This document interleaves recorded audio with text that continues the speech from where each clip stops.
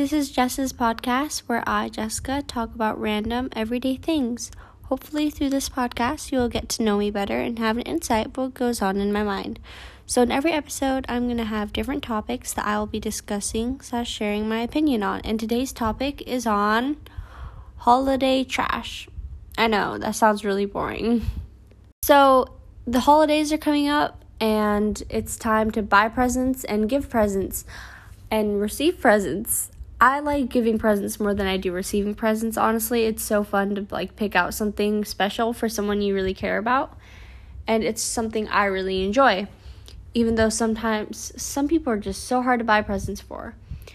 And I also suck at wrapping presents, which is okay because wrapping paper is not really great for the environment right now.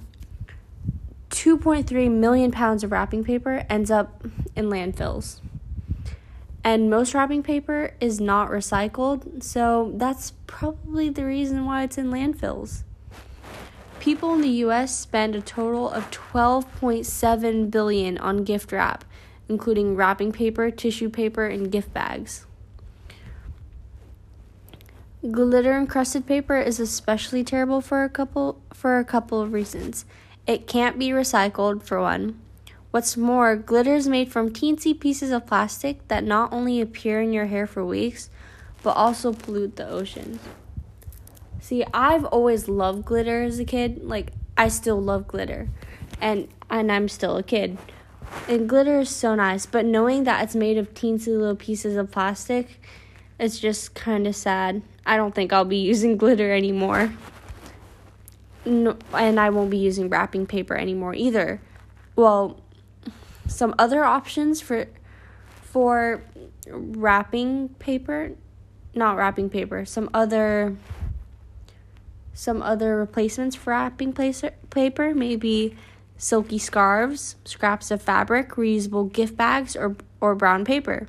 It's a perfect way to upcycle some paper you might have gotten from shipments or a grocery bag you got from paper bag you got from the grocery store or something like that.